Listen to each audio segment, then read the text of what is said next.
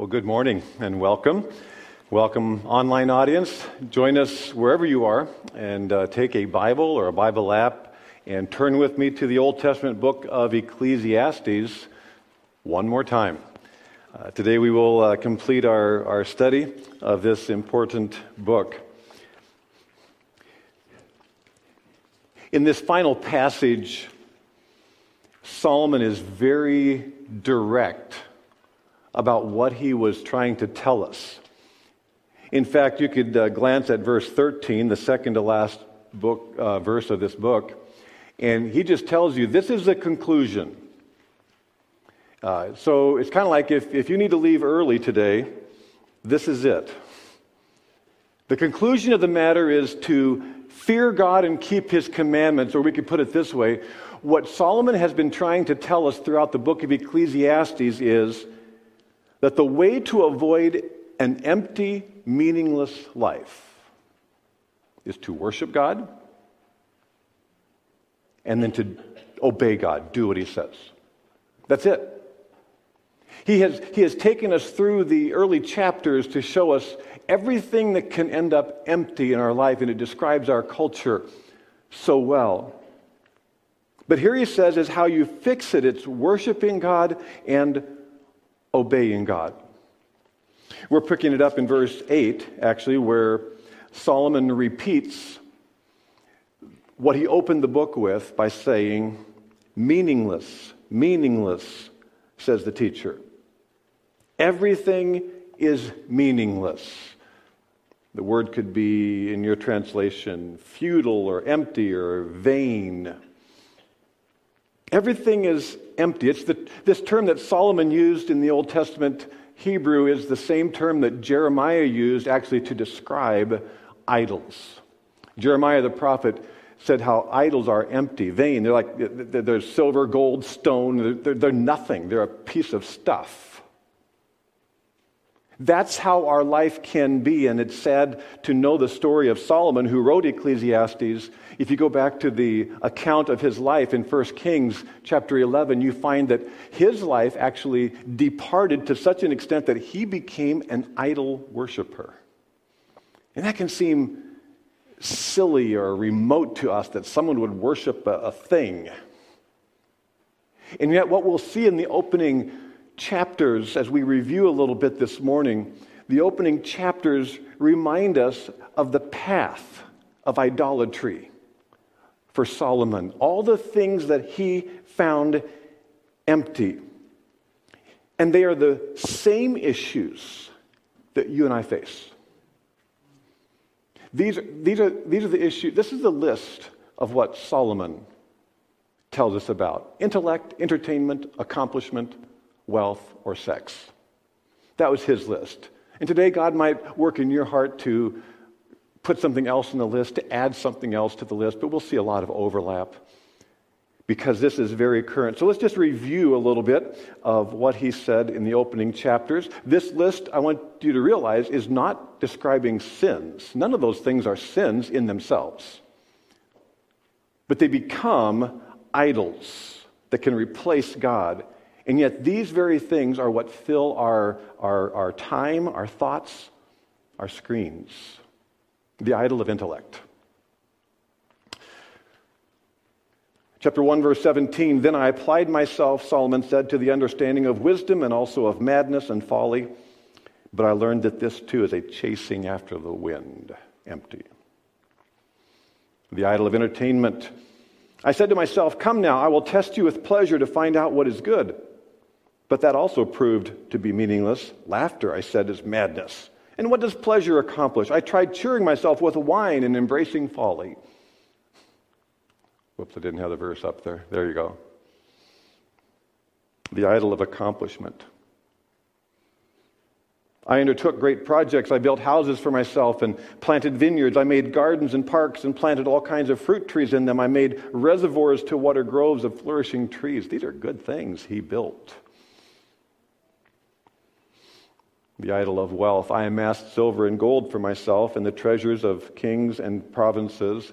And 2 Chronicles records that King Solomon became greater than all the kings of of the earth in wealth and wisdom, literally the richest man alive. And finally, the idol of sex. I acquired male and male singers and a harem as well, the delights of a man's heart. And 1 Kings 11:3 says, astoundingly, he had 700 wives who were princesses and 300 concubines or mistresses.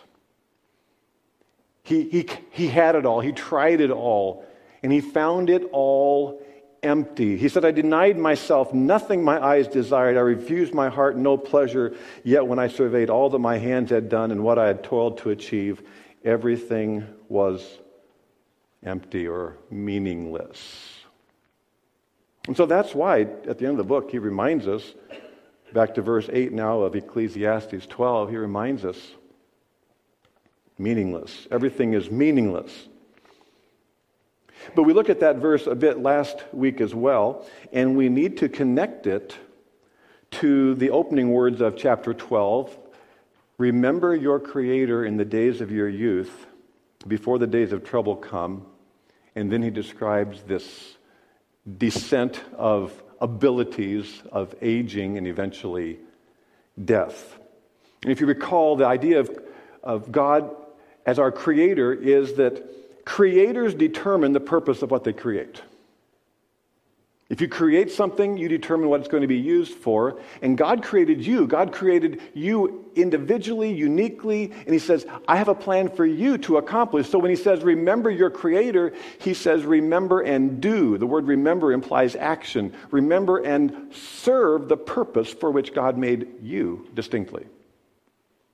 Otherwise, verse 8, your life will be empty. So I know that you're here this morning because you do want your life to matter. And if you've followed and responded to this piece of the Word of God, you realize that a life that matters is a God-filled, God-centered life. In fact, Solomon has made it very clear throughout the book a number of times that that is actually the path to joy. And so he has described how we can enjoy life, because when you're living for the purposes for which God created you, it not only gives you meaning as a sobering, difficult, I'm serving my purpose thing, but actually it is the source of joy in your life. So as we look back through this, we realize that this is the path of joy, this is the path of fulfillment, but we have to address the idols. Anything that replaces God. So this list of things we read, intellect, laughter, achievement, wealth, sexuality, are all God's blessings when we use them within His plan and His commands. They become idols when He is absent. And case or exhibit A is really Solomon himself, because he pursued these things for meaning in themselves, because he had that capacity and ability to do that. And he pursued them in excess, and he pursued them without being careful to always worship and obey God. And so they gradually replaced his love for God. He failed at the very conclusion he gives us, and he writes this, I think, later in life when he is repentant. He failed at the conclusion to verse 13 to fear or worship God and keep His commands. Because early in Israel's history, in the book of Deuteronomy, Moses records the revelation of God that, hey, Moses, someday Israel's going to have a king, and when you have a king, you need to make sure that the king realizes that he should not, he was very specific, don't multiply silver and gold and horses and wives, because they will take your heart away from God. And along comes Solomon, the second king of Israel, and he multiplies silver, gold, horses, and wives. And they took his heart away from God. So if it happened to Solomon, this inspired writer, who are we to think that we're not vulnerable to the same kind of idolatry? So God is first of all addressed here as Creator, verses 1 through 8. But now as we look specifically into this conclusion, we meet Him next as a shepherd who has given us His Word, because only through His Word will we avoid this downward spiral of idolatry. Verses 9 through 12. Not only was the teacher, referring to Solomon, wise, but he also imparted knowledge to the people. He pondered and searched out and set in order many proverbs. The teacher searched to find just the right words, and what he wrote was upright and true. The words of the wise are like goads, their collected sayings like firmly embedded nails given by one shepherd. All of you have the word shepherd in your Bible translation someplace there. Mine has it capitalized. I think that's appropriate. It's referring to actually God as our shepherd. The Lord is our shepherd. There's other places he's called our shepherd. So we've met in this chapter God as creator. Now we meet him as shepherd, and a shepherd who is so good and so caring that he has spoken to us to give us his word so we can avoid an empty life. The only way to avoid idolatry is to stay connected to God through his word. So in verse 9, the teacher was wise, imparted knowledge. Some have thought maybe, did Solomon write this? It sounds like he's bragging. But no, it is Solomon. In the very first verse of the book, he calls himself the teacher or preacher, the son of David. We know it's Solomon. Solomon is not being arrogant. He simply knew that he was writing under inspiration of the Holy Spirit, given by one shepherd. This is no different than when the prophets of the Old Testament would declare, "Thus saith the Lord." Because God was directly revealing to them, in the absence of a completed scripture that we have, he directly inspired, revealed his word to them.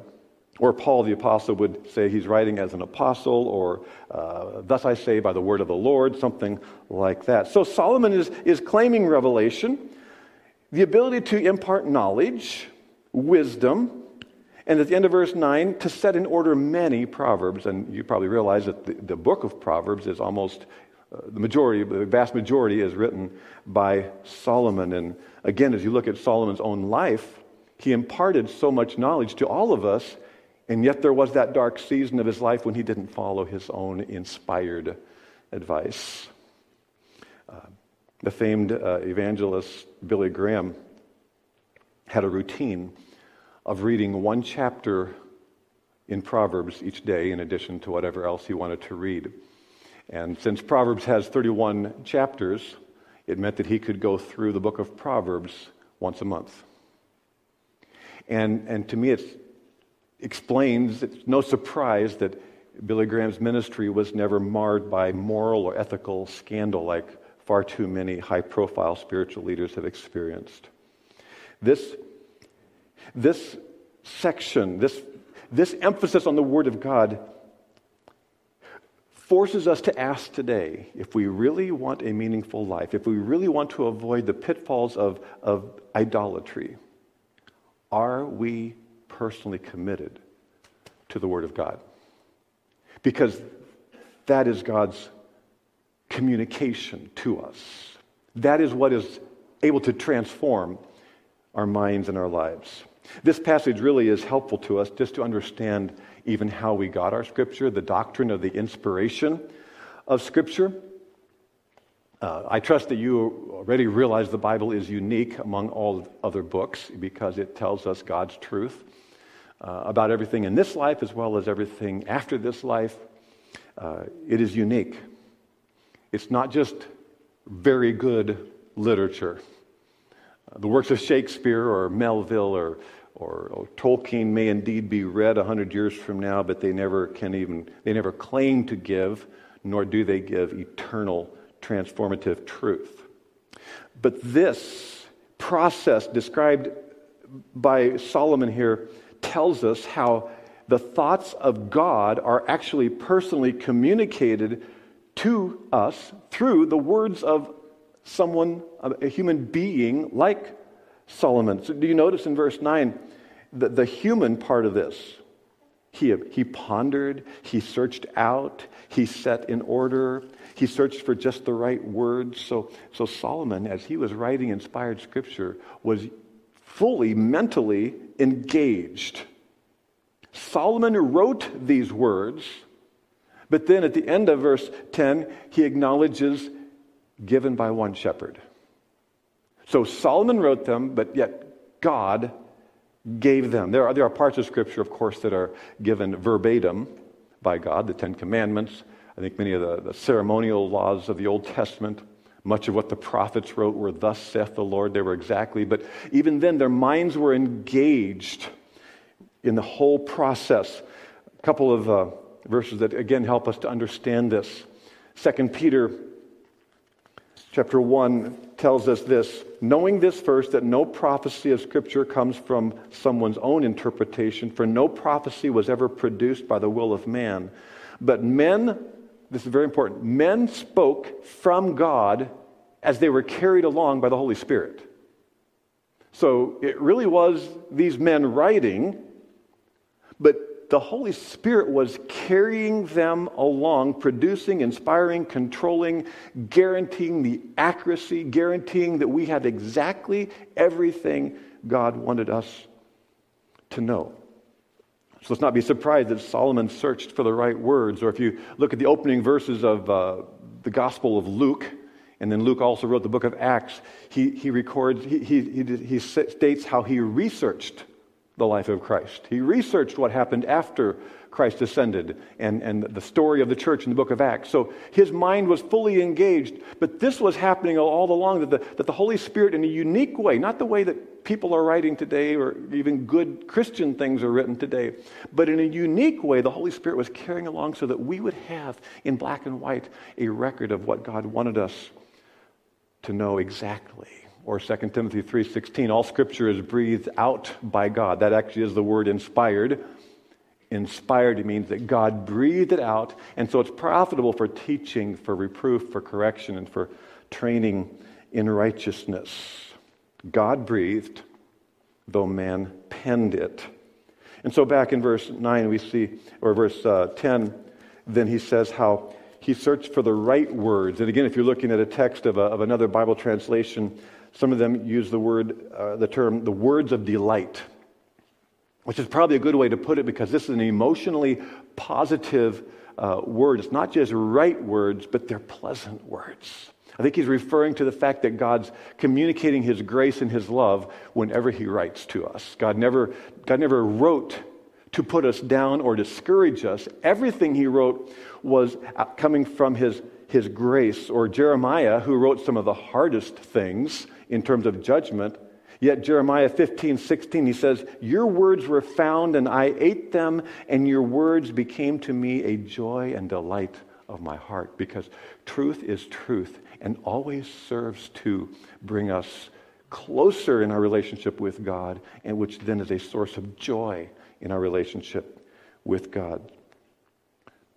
Sometimes when God speaks in grace, he says things that are hard to hear. He states serious warnings, but they're true. He will give us a record of consequences when we disobey what we know God says. And so there is this perfect blend in God of grace and truth. He is the perfect father, the perfect parent. A loving parent is someone who will, in his or her own heart, have this amazing love, and you want to just lavish your love upon your child. But because of your great love, you warn them and you teach them what is dangerous about going into the street, or how they treat others, or things that would down the road really destroy relationships. You want them to know that because you are a grace and truth person in a perfect sense. That is God. And so it's exactly the right words that are upright and true, pleasant and true, grace plus truth. And then verse 11 even illustrates for us with a couple of really good word pictures what your Bible is like. It's like goads and nails. Goads is G-O-A-D-S if you're not looking at a Bible verse. But so God's wisdom through his word is like goads and nails, and it's because he cares for us. A goad is what you use on a farm or a ranch, or a shepherd would use. Solomon's dad, David, of course, was a shepherd who wrote the 23rd Psalm, "The Lord is our shepherd." And if you think of the Lord as my shepherd passage, you may recall that it says, your rod and your staff, they comfort me. That term for rod or staff is more likely a defensive kind of weapon where the shepherd's taking care of the sheep and fending off anybody who would try to get in the way. You know, the wolf, the lion, the bear kind of a thing. The rod and your staff, they comfort me. I know that I am secure. But this is not that word. This is a word for a pointed stick that a shepherd would use, or a rancher today would maybe call it a cattle prod, where you are directing the animal to do something they don't want to do. Motivating, get going that way, or stop, or it stings. So God's word, He's already told us in verse 9, is pleasant, joy-giving, but God's word is also meant to sting sometimes. And then the third, or the next word picture is like firmly embedded nails are the collected sayings. So you put it all together, and God's word is like construction nails. Could have been more of a peg type of a thing in that day, or it's a word that could be used at tent stakes. But the idea is the same. It's the idea that they need it. You need something. If you're building a house, lumber is not enough. You can kind of prop it up at the first wind and blow it over because it's nails that holds all the lumber together. Or you could try to put up a tent without stakes, but then the wind come along and it'll get tossed into the air. So you have stakes and you have nails, and that's what gives you the stability. And so the Word of God is this truth, so that we know what is truth, because everything in the world is screaming at us, this is what is true, this is what is true, or this is what is important, this is what's not important. And so how do you stabilize your life? This is how you stabilize your life. This passage is actually a good transition to our next study. Next week we're going to start a study in the New Testament book of 1 Timothy. And one of the things we'll discover is core to Paul's reason for writing 1 Timothy is to describe what the church should be like, because we are guardians of God's truth. We are the ones who have the Word of God, must proclaim the Word of God among us and to a needy world. It's all given by one shepherd. I know as I talk to you guys, it's like preaching to the choir, because you came to church today, or you tuned in today, knowing that this is Open Door Bible Church. You knew we'd be doing this, looking at the Word of God today. But is it possible we get so familiar that we begin to lose the wonder of the fact that this physical thing that you hold in your hand in one form or another, this is God speaking to us. This is God speaking to us. This is God speaking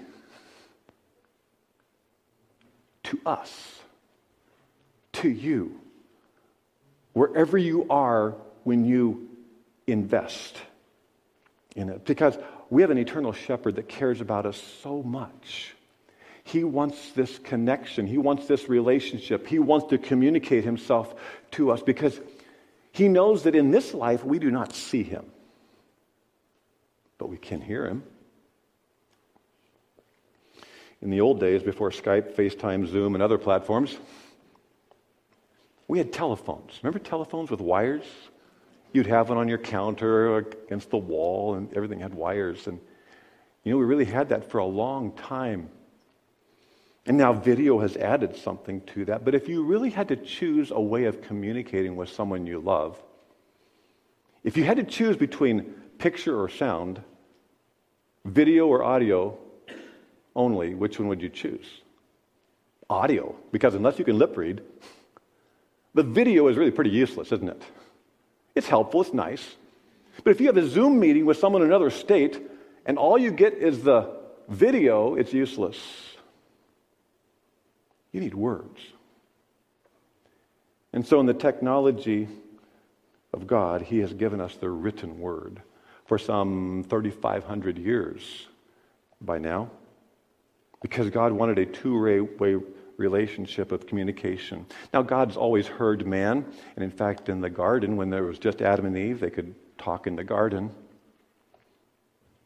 But then after sin, we see that prayer begins. Genesis 4:26 says, and then men began to call upon the name of the Lord. So he always has heard us, and he would speak in some specific ways in visions, but when the time of Moses came, he began to write it down.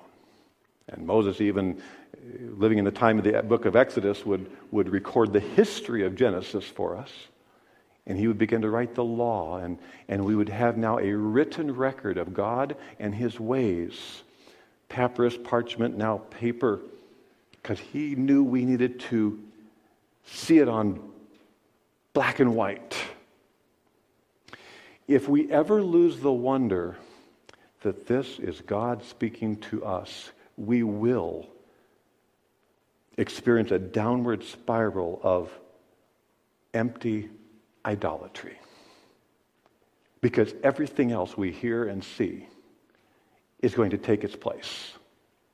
And only God's Word can keep us from those empty, worthless things. So make it a delight. Accept it as a pointed stick. And let it stabilize your life like nails or stakes in the storms, because God wanted you to know this. And so, be sure not to add anything to what God has said. Verse 12, be warned, my son, of anything in addition to them. Of making many books there is no end, and much study wearies the body. We always joked about that as seminary students. There's way too many books and way too much study, but the point is not that there are not good things written, especially when it's something written to help us understand God's Word. The point is that nothing that man writes dare change, alter, add to what God has written. And so I have a nice library. The church has a library. I've had the privilege of studying in some really good libraries. Man's books are not all useless. Amazon.com and Barnes & Noble, they've got a lot of good stuff, but do we have the discernment to know that we need to read everything through the one book, through this filter? Because this will always be useful, always be truthful, and it comes to us from our one shepherd, God himself. It's like Solomon pauses. In this final sections, he has told us God is our creator. He has pictured God as our shepherd. And he says, let me tell you the conclusion. He's also our judge. Now all has been heard. Here is the conclusion of the matter. Fear God and keep his commandments. This is the whole duty of man. For God will bring every deed into judgment, including every hidden thing, whether it is good or evil. So 2 verbs to summarize what we've been studying for about a half a year. Fear, or worship God, and obey God. That's it. The word fear God is not just talking about being afraid of God. It's bigger and better than that. It's about us acknowledging him in reverence. It's us understanding and focusing on who he is. It's always vertical. To fear God is to lift our eyes and think, who is this God who created all things? Who is this God who cares about me as a shepherd? Who is this God? He's my judge too. And so it's an acknowledgement of God, and so understanding who he is, we praise him. And so it has to be vertical first. And so as we begin to appreciate who he is, it suddenly becomes clear to us what we must do, the horizontal. Because he has filled his word with principles and commands that are to guide life. So keep his commandments, obey, do. And this is the whole duty of man. He says, let me boil it down. Everything can be empty and idolatrous in your life unless you worship him, and then in response, you do what he says. And then God can turn every one of these possible idols into actual blessings. Because our intellect and our wealth and sexuality are all things that are gifts of God. But if you fail to worship, if you fail to obey, they'll become empty and idolatrous to you. Your intellect will become your idol if you're not worshiping or obeying God, because you'll be puffed up with arrogance. You will look down on others who don't have your mental capacity, who don't agree with what you've concluded. And so your intellect can be your idol. Your entertainment can become your idol. Fun, pleasure, if you're not worshiping and obeying God, because you will worship whatever enables you to escape the hurts you feel. You'll live for your time off. You'll overdose on your hobby. You'll veg away your life on the couch. You'll eat, drink, smoke, indulge in anything that would cause you to either forget your sins or those who have sinned against you. Your achievements can be your idol if you're not worshiping or obeying God. You'll be successful. You put everything into it, you'll be successful. You'll be so good, you'll demand notice, and you will be somebody, and you will be empty. Your achievements will be your idol. In fact, the more you achieve sometimes, the more possibility that your money could become your idol if you're not worshiping or obeying God. In fact, money can become your idol whether you are achieving your financial goals or feel you're failing, because it's the love of money, as Paul will tell Timothy.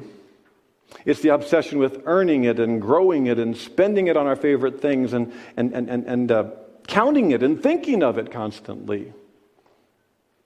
Your sexuality can become your idol if you're not worshiping or obeying God's word. There's so many ways to indulge immoral lust, especially today, mental, visual, or actual physical, real-life perversions.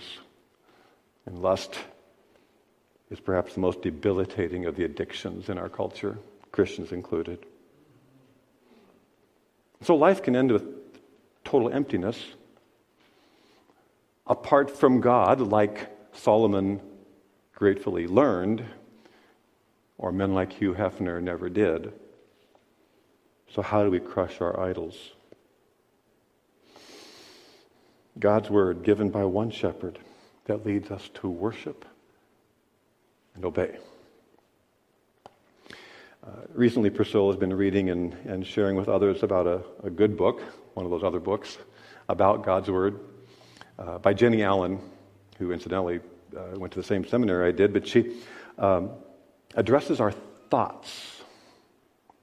The book is called Get Out of Your Head. The thought idea from Philippians 4:8, where it says, whatever is pure, whatever is lovely, whatever is honorable, there's a whole list of things. Think on these things. Because the point is that we choose what we think about. And as we choose what we think about, it alters everything else. I'm going to kind of borrow some terms from one of her charts and made one of my own about addressing the downward spiral of idolatry that we've seen in the book of Ecclesiastes. It starts with emotions. Everybody feels things. We just do. You could say you're more or less emotional, but you have emotions because you feel either you feel hurt or ignored, or you feel insecure or unloved. And so there's all this feeling goes on that we want to address because we respond. It becomes our feelings become a core way that motivates us. And so we like to fix our feelings, we think, and so that becomes thoughts. And so we begin to think, how do I fix these feelings? I don't like these feelings. Or I want this feeling. So we begin to think, and as we begin to think, these choices about thoughts become the path to idolatry because we choose to believe what we want to believe. So we believe a lot of lies. We believe what other people say, this will make you happy, and often it's a satanic idea at its core to say, this will make you happy. This will fulfill you. Ecclesiastes has taught us it won't. But we begin to believe these lies, and this is important. We choose what we believe. We choose what we believe.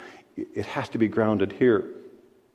And after we begin to think in these false ways, we will always behave or act or do based on what we think. So if we're believing lies, we will be doing wrong. It's just a progression. And so whatever it is that we do that might be in contradiction to the Word of God came from our thinking, our behaviors, our addictions. And when we begin to think things that are not true and do things that are not right, guess what it affects all around us is our relationships. Sin spoils our relationships. And so we see broken relationships and physical, emotional problems, family problems, maybe job problems. Of course, all those relationships will then create consequences, which really boil down to, in this life, kind of judgment of God, because we're experiencing consequences. It's just the way life works, and you have the record in Scripture of this is what, there are causes and effects, and God will bring every deed into judgment. So how do we turn this around? How do we reverse the spiral? He says, here's the conclusion of the matter. Fear or worship God. As we worship God,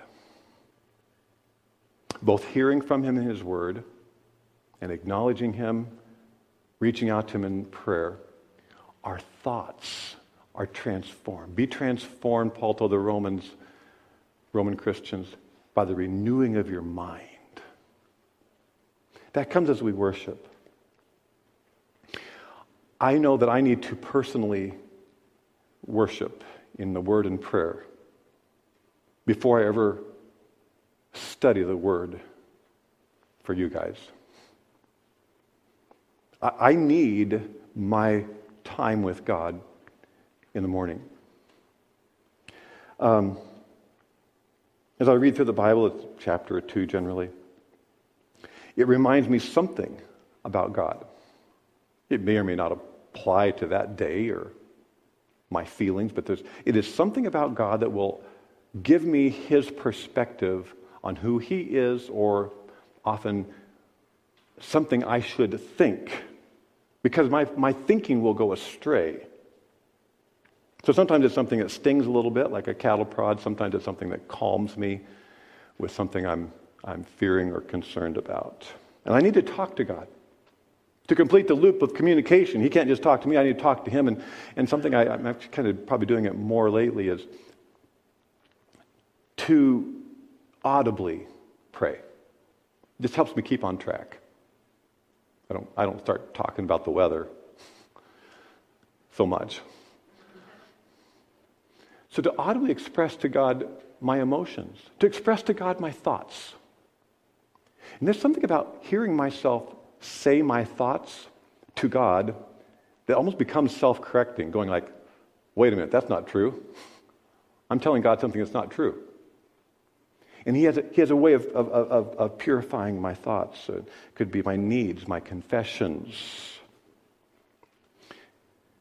If you were to eavesdrop on my time with God, you would not be impressed. You wouldn't be impressed with how long I spend or how profound my prayers might be. You would not be impressed with how often I have to remember to quit looking at my phone to get started. But I know this, that until I connect with God, I cannot be corrected by God. And it is that connection that has to daily, in fact, then continually, repeatedly throughout the day, correct my thinking. And then as my thinking is corrected, then my behaviors can be seen for what they are, to be corrected, which will affect my relationships, which can bring joy and meaning and be a source instead of God's blessing. Now all has been heard, and here's the conclusion of the matter. Solomon said, "Fear God and keep His commandments, for this is the whole duty of man. For God will bring every deed into judgment, including the hidden things, thoughts, right? Emotions, behaviors He knows nothing about, God will bring every deed into judgment, including every hidden thing, whether it is good or evil. I want to close out the service today with playing a song. Here's the title of the song. If you're watching us online, you won't be able to get this, except you need to go to YouTube and look up this song, Clear the Stage, Jimmy Needham, and you can have the same follow-up that we have here. But just let his words in song minister to you. He writes from the perspective of a professional musician, but you'll have no trouble translating it to what God might be saying to you by his word.